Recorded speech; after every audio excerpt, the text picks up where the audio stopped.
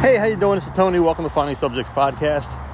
I'm out in the woods borderlining I-476, the Blue Route, northbound in Delaware County, Pennsylvania.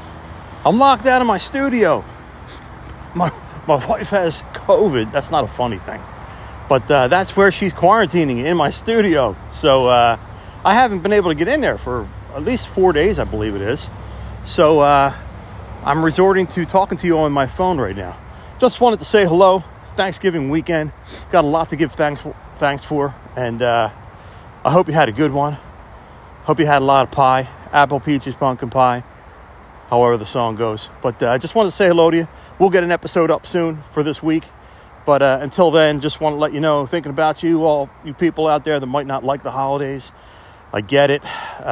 You're not alone. There's probably millions of people just like you, not looking forward to the holiday seasons. But anyway, we'll keep you in our prayers. Keep me and my family in your prayers as well. Big things going on this week with one of our loved ones going through some cancer treatments. So with that said, you have a great rest of your day today. Go Eagles, and go whatever team you're rooting for, except for the Bills today, because they're going against the Eagles. All right, this is Tony, just a quickie.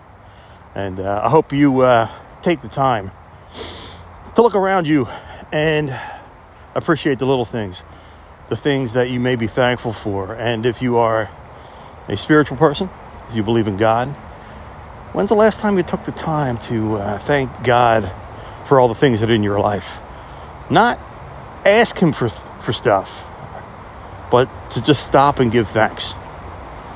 I think we ought to do that often, if not every day, every second that we're walking around thinking about the good times. These are the good times.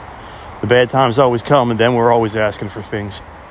But I think people certainly like to be thanked for doing a good job on whatever it is they may be doing. And I would imagine God would appreciate a thank you from you as well. Does that make any sense? Right now I'm standing underneath the interstate. What a can you hear that?